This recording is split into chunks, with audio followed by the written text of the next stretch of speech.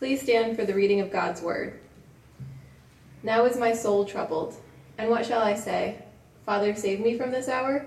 But for this purpose I have come to this hour. Father, glorify your name.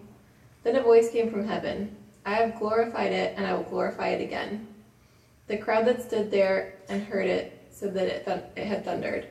Others said, an angel has spoken to him. Jesus answered, This voice has come for your sake, not mine. Now is the judgment of this world. Now will the ruler of this world be cast out. And I, when I am lifted up from the earth, will draw all people to myself. He said this to show by what kind of death he was going to die. So the crowd answered him, We have heard from the law that the Christ remains forever. How can you say that the Son of Man must be lifted up?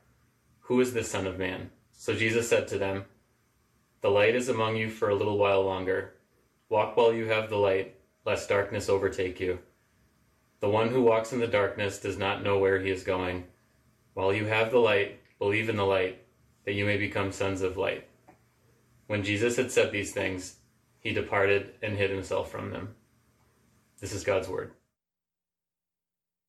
If God became a man and lived among us and proved his deity by incomparable miracles, the transforming of the most broken lives, of teaching that rang with a divine authority and fulfilled prophecies from 500, 1,000, and 2,000 years before he ever lived, we would expect that he would be welcomed, he'd be celebrated, he'd be revered, and we'd place him on the throne hoping that he would rule our world.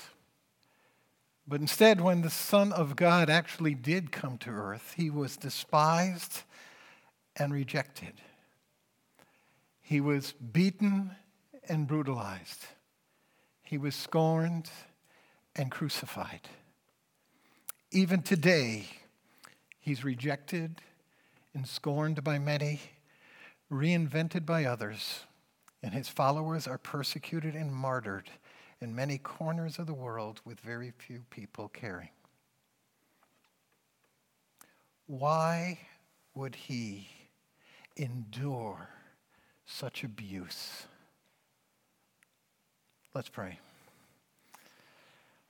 Father, may your Spirit today connect us with what Jesus Christ went through so that we would have a greater appreciation for what he's done, what he went through, for the magnitude of his love.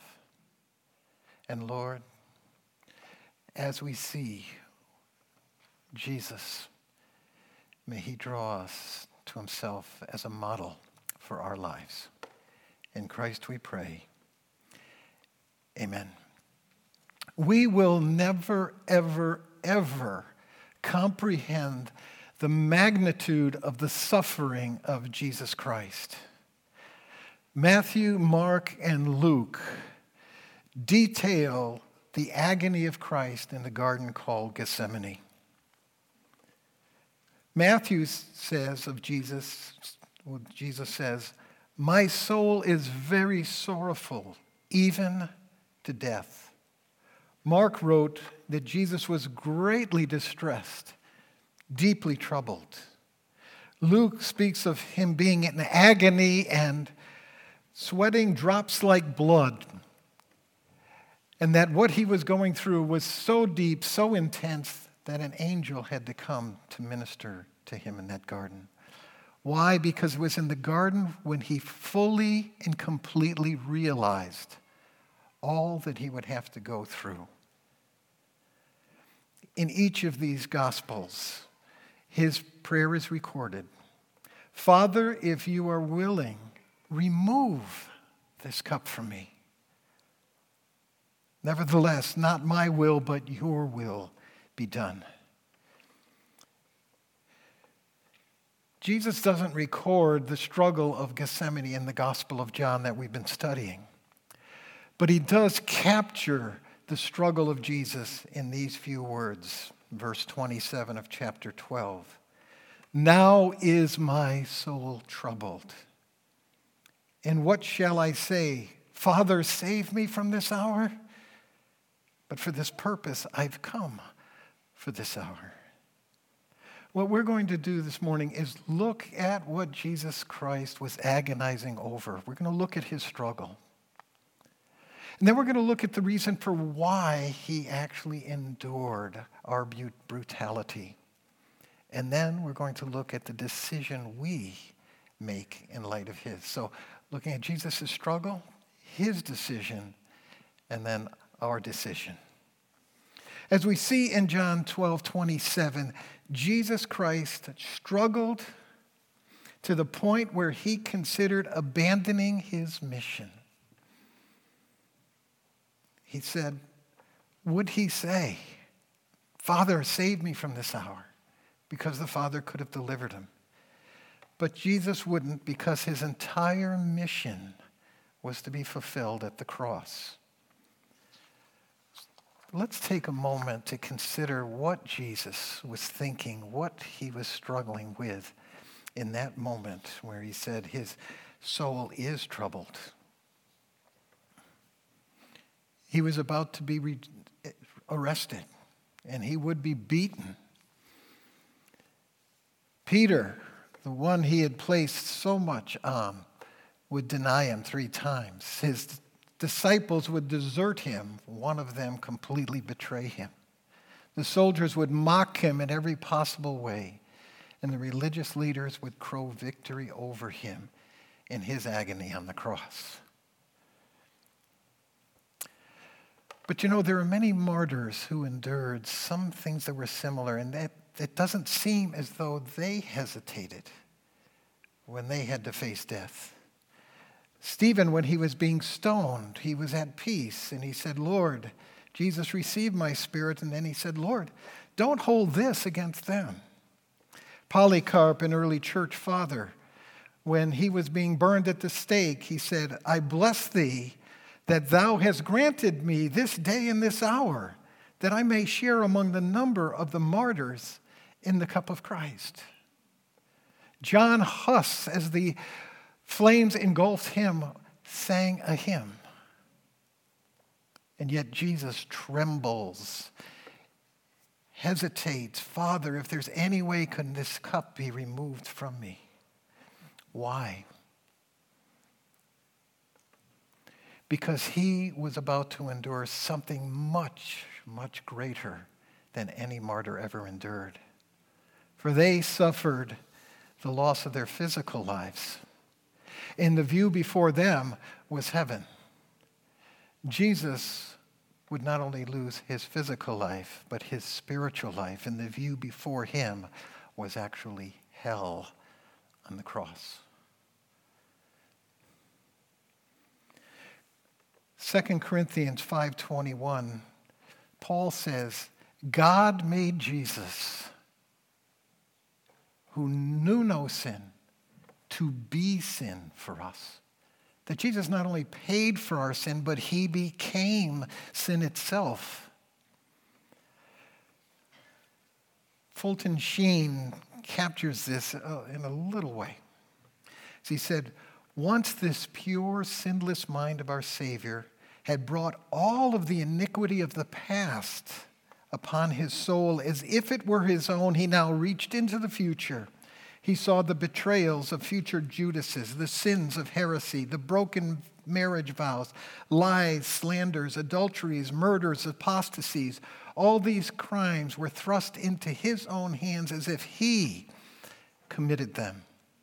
From the north, south, east, and west, the foul miasma of the world's sins rushed upon him like a flood, and Samson-like he reached up and pulled the whole guilt of the world upon himself as if he were guilty, paying for the debt in our name so that we might once more have access to the Father.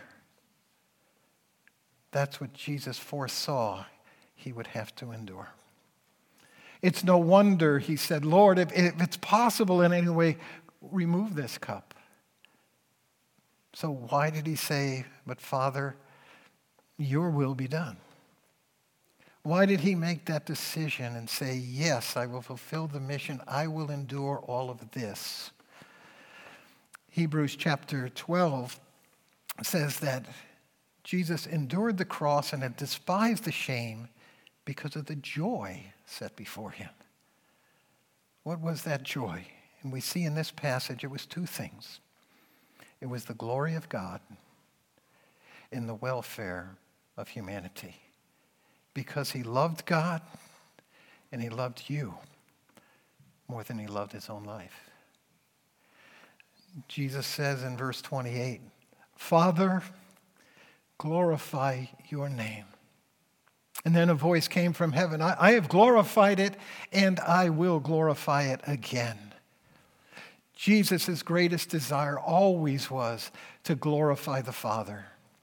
You see, in the Trinity, from eternity past, the Father and Son had an enduring, eternal love relationship where they glorified each other, considered one another more important than themselves, and would live for each other. Cornelius Planting captures it succinctly. The persons within God exalt each other. They commune with each other and they defer to each other. Each divine person harbors the others at the very center of his being. Jesus always had God the Father at the center of his being. And so when he looked down, what he would experience, he looked up and saw that God would be glorified. And so he prayed, Father, glorify your name. And the Father says, I have glorified it in the way you've been living, and I will glorify it at the cross.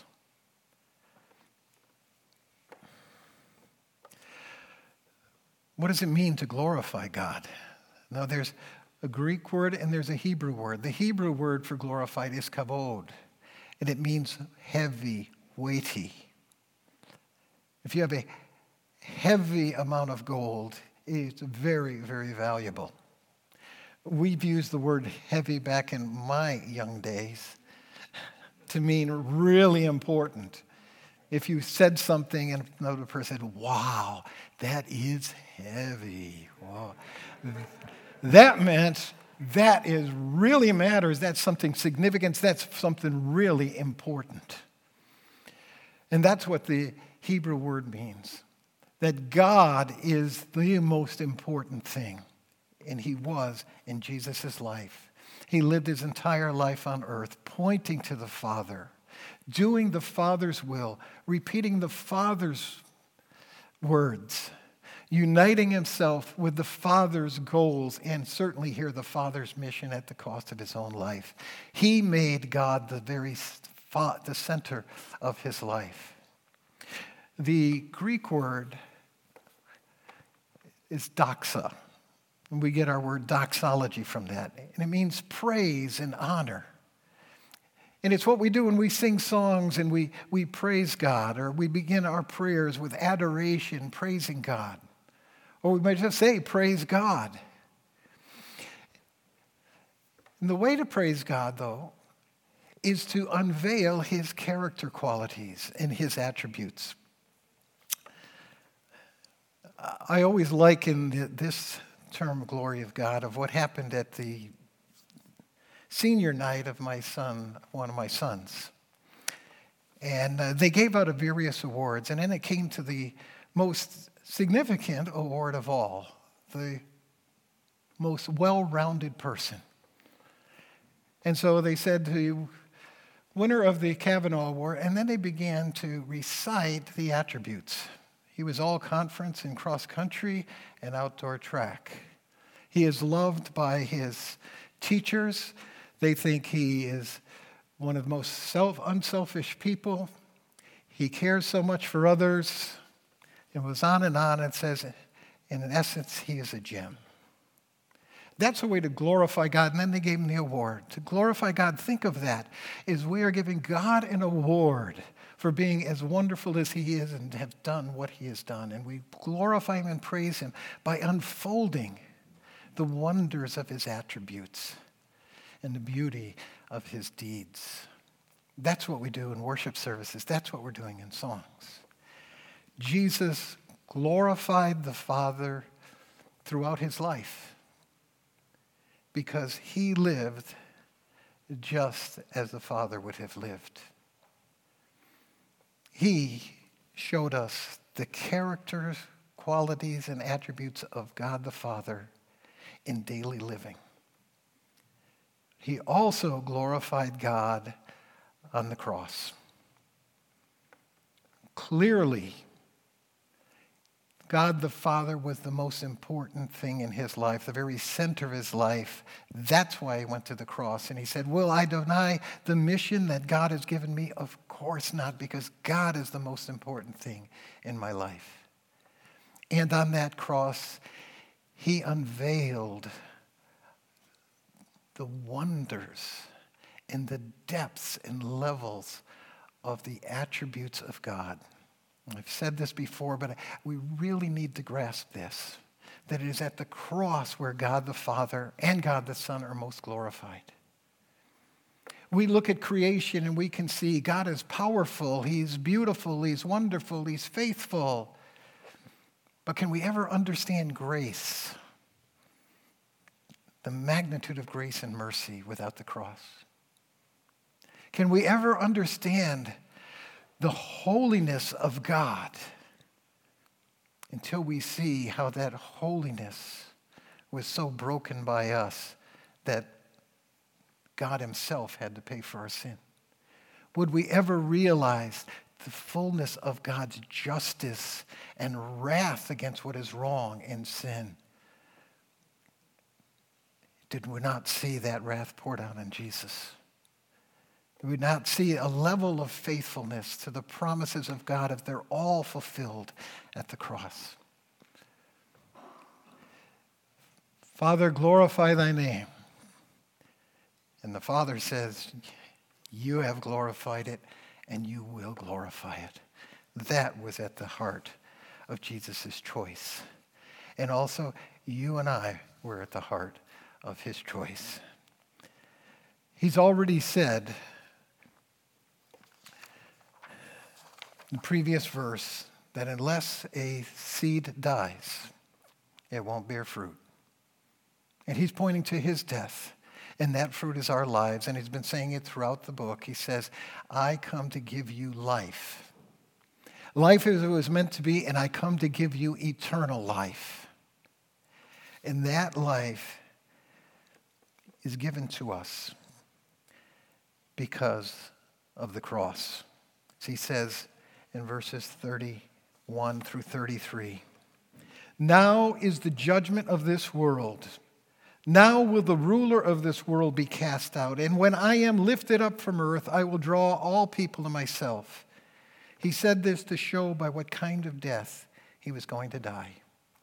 So he's saying is lifted up on the cross, he's going to die. Why? Because the judgment of the world is now. And the judgment of Satan is now. Now, when we hear Jesus say, now is the judgment of the world, if I was there and I believe Jesus, I would look to heaven and see if lightning bolts are going to come down and strike person after person after person, or if there'd be a tsunami flood that wipes us all away, or a fire that burns the earth. Judgment is now, but none of that happened. Even those who crucified, their lives went unruffled. So what does Jesus mean? The judgment of the world is come. The judgment of the world came at the cross as it fell upon Jesus.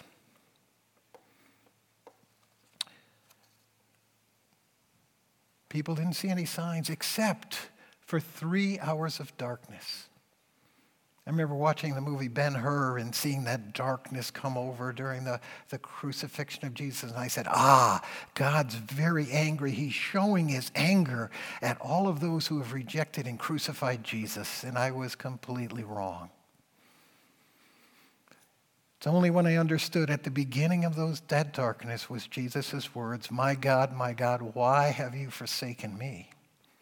And at the end of the darkness, he says, it is finished. That darkness pictured God's judgment on Jesus.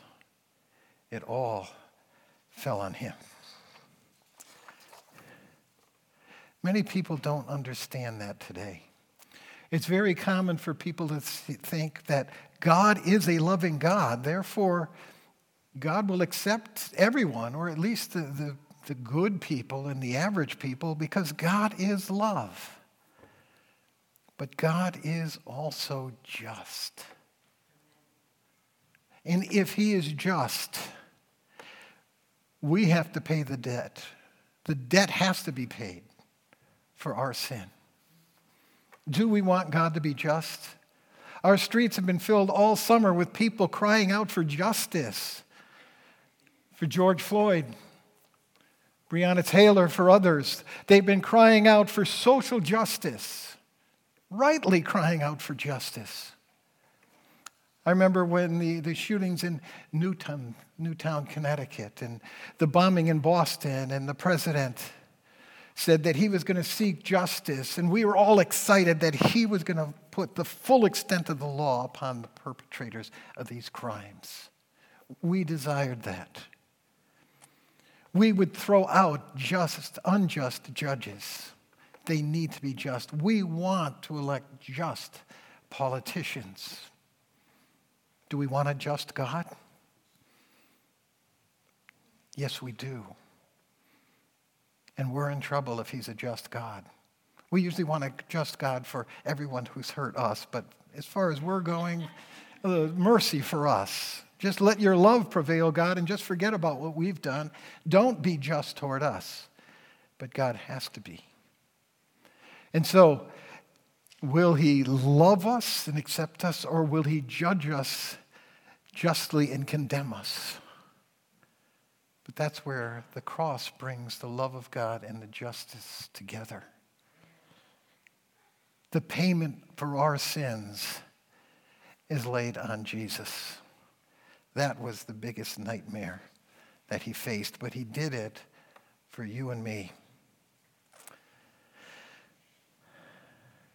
The greatest words are, now is the judgment of the world. And we waited and saw it fall on Jesus, our judgment. He also says, the ruler of this world will be defeated. And he is referring to Satan. Now, modern thinking is, well, Satan might be a personification of evil. There's this evil out there. But he can't be a real person. I mean, science, they would say, there's no Satan out there. But see, science can only measure the physical. It can't measure the spiritual dimension. It can't even measure your spirit. You know you have a spirit. That makes you different from me. So it can't measure the spiritual realm. So it can't really say anything about a real Satan. See, we've had all this misconceptions of Satan being some imaginary being running around in red leotards with a pitchfork and horns. That's not the Satan of the Scripture. Think more of a CEO of an advertising company.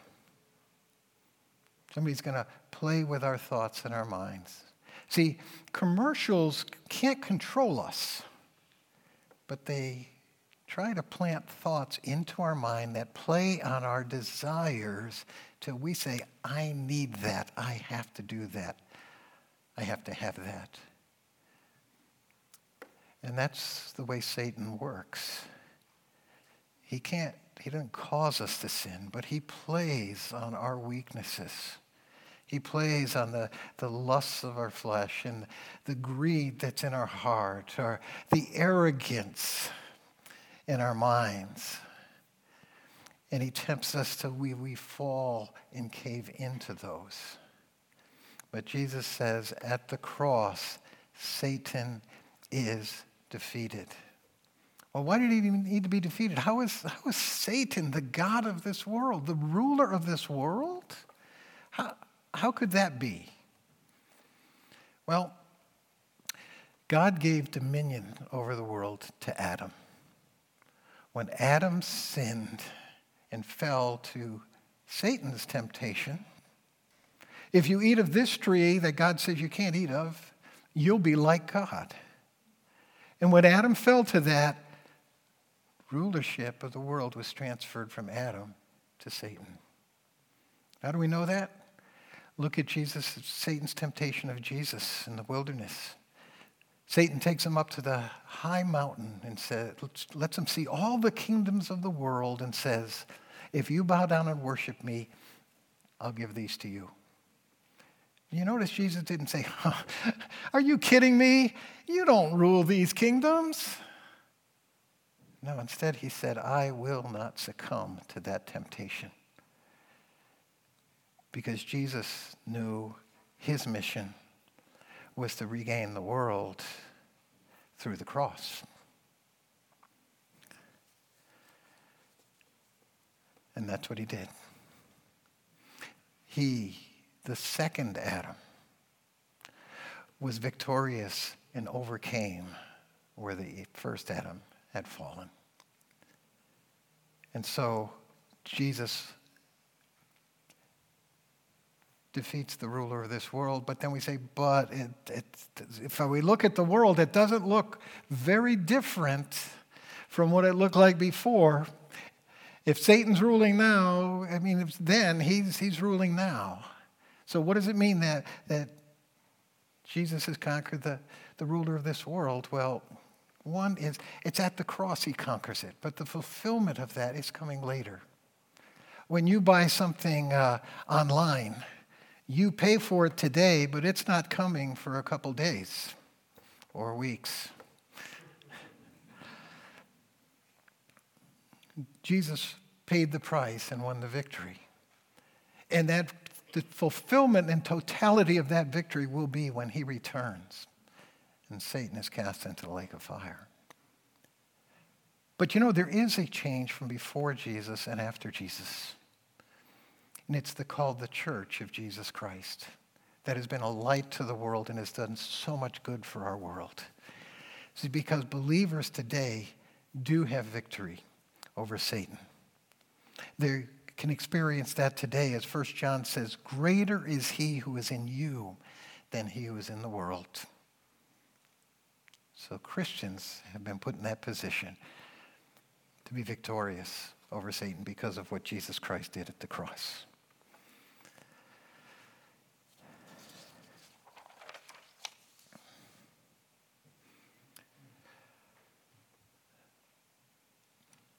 Jesus struggled, but he made a decision and said yes to God's will because his desire to glorify God and his love for us. And as he says that to this crowd, they start to make a decision about Jesus. Verse 34 says, so the crowd answered him, we've heard from the law that the Christ remains forever. How can you say that the Son of Man must be lifted up? Who's the Son of Man? And their argument is, we've studied the Scripture, and the Scripture says Jesus is the Messiah, the Son of Man, is going to be the conquering victor, and you're going to die? No, this doesn't fit our preconceptions. And Travis unpacked that pretty fully last week. You see, the problem was their understanding of Scripture was limited. They didn't understand Psalm 22, which depicts what Jesus is going to go through on the cross. 500 years before a cross was ever even invented. I've read Psalm 22 to even unbelievers who know nothing about Scripture. They don't know where this is coming from. And I read this and I say, who is this describing? And they say, it's describing Jesus at the cross, written 1,000 years before Jesus died on the cross. They didn't understand Psalm 22. They didn't understand Isaiah 53, where he would die for our iniquity. They didn't understand that. And because of their partial understanding, they were in darkness about Jesus. And they didn't accept him. Today, we live in darkness. The darkness is that we think we know better. We think we know We think we know more than the Bible.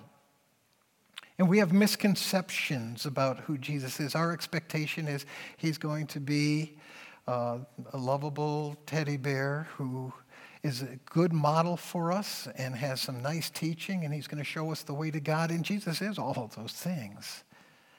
But he is also Savior and Lord.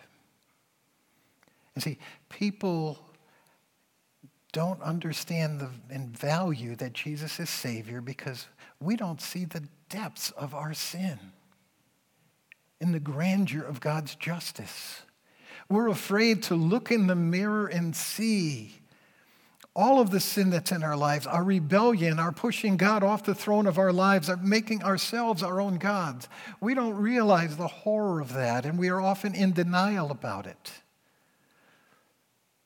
If we allowed ourselves to look in the mirror, we would see we need a Savior, and we would value Jesus. And we want to be Lord of our lives. And so we don't look for a Lord. And so when people reinvent Jesus, it's usually leaving out that we need a Savior and he is it, and we leave out that he needs to be Lord of our lives. And so we reject him or reinvent him. But Jesus said to his crowd, he said, verses 35 and 36, "The light is among you for a little while longer. Walk while you have the light, lest darkness overtake you. The one who walks in darkness does not know where he is going. While you have the light, believe in the light, and you'll become sons of light." What he's saying is that, yes, you live in darkness because you don't know the scriptures well. We live in darkness because we think we know better. But Jesus was a light, and he was living among them. And they had that opportunity to believe. But when he left, that window was going to close. You know, I've had many people say to me, "I would believe in God if I could see him." Wouldn't we all believe in God if we could see him? You know, Philip said that to Jesus. He said, "Jesus, show us the Father and then we can believe." And you know what Jesus said? "Oh, Philip, have I been with you so long? If you've seen me, you've seen the Father."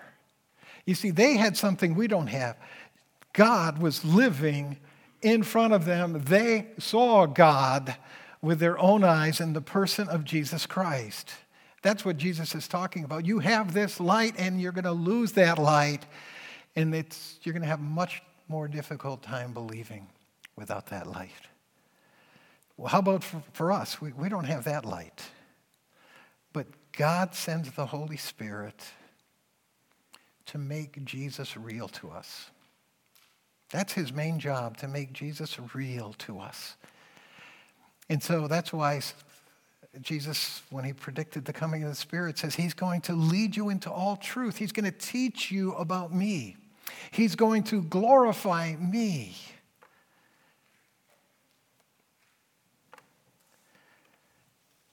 Jesus doesn't leave us alone.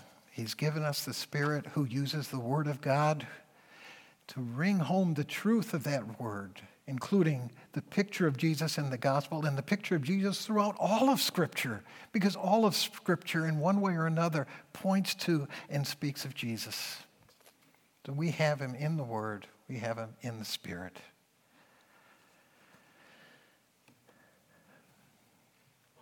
So this morning, we've looked at Jesus' struggles, and I hope we've come to appreciate the price he was willing to pay. We've looked at the decision he made, his love for God, desire to glorify him, his love for us, looking out, providing for our welfare. And then we looked at a decision that the crowd failed to make about Jesus. And it leaves us this morning with the decision we have to make about Jesus Christ. if you are not a believer, let the Spirit of God, if the Spirit of God is speaking to you right now and is saying, yes, I know I'm broken. There's tremendous sin in my life. This is incredible news that there was a Savior who paid for that sin. Receive Christ as that Savior. Say to him, Lord, I have been a sinner, and now I realize Jesus Christ took all of my sin, paid for every single sin. I embrace him for what he's done for me. And Lord, when you do that, then you will want to follow him. Believers, let the truths we spoke about, the struggle of Christ this morning, what he did in paying for us, the judgment he has paid for us, the victory he is giving us over Satan. Let that not just be something we think about this morning. May it be something we think about every day, begin every day with. Live out of the gospel of Jesus Christ. And then as you look at him too as a model for us, that we would desire God's glory more than our own lives. That we would love others more than we love our own lives. Let's pray. Father, we thank you for your word. It is so wonderful. It is so powerful. May your Spirit drive it home to where each one of us is living. Whether we're considering Christ for the first time or the 51st time. Speak to us. If we've been a believer for one day or a lifetime, keep us centered in the gospel truths that we've heard this morning, that we see over and over again in Scripture. May it never become old to us, and may it inspire us to be like Christ. Amen.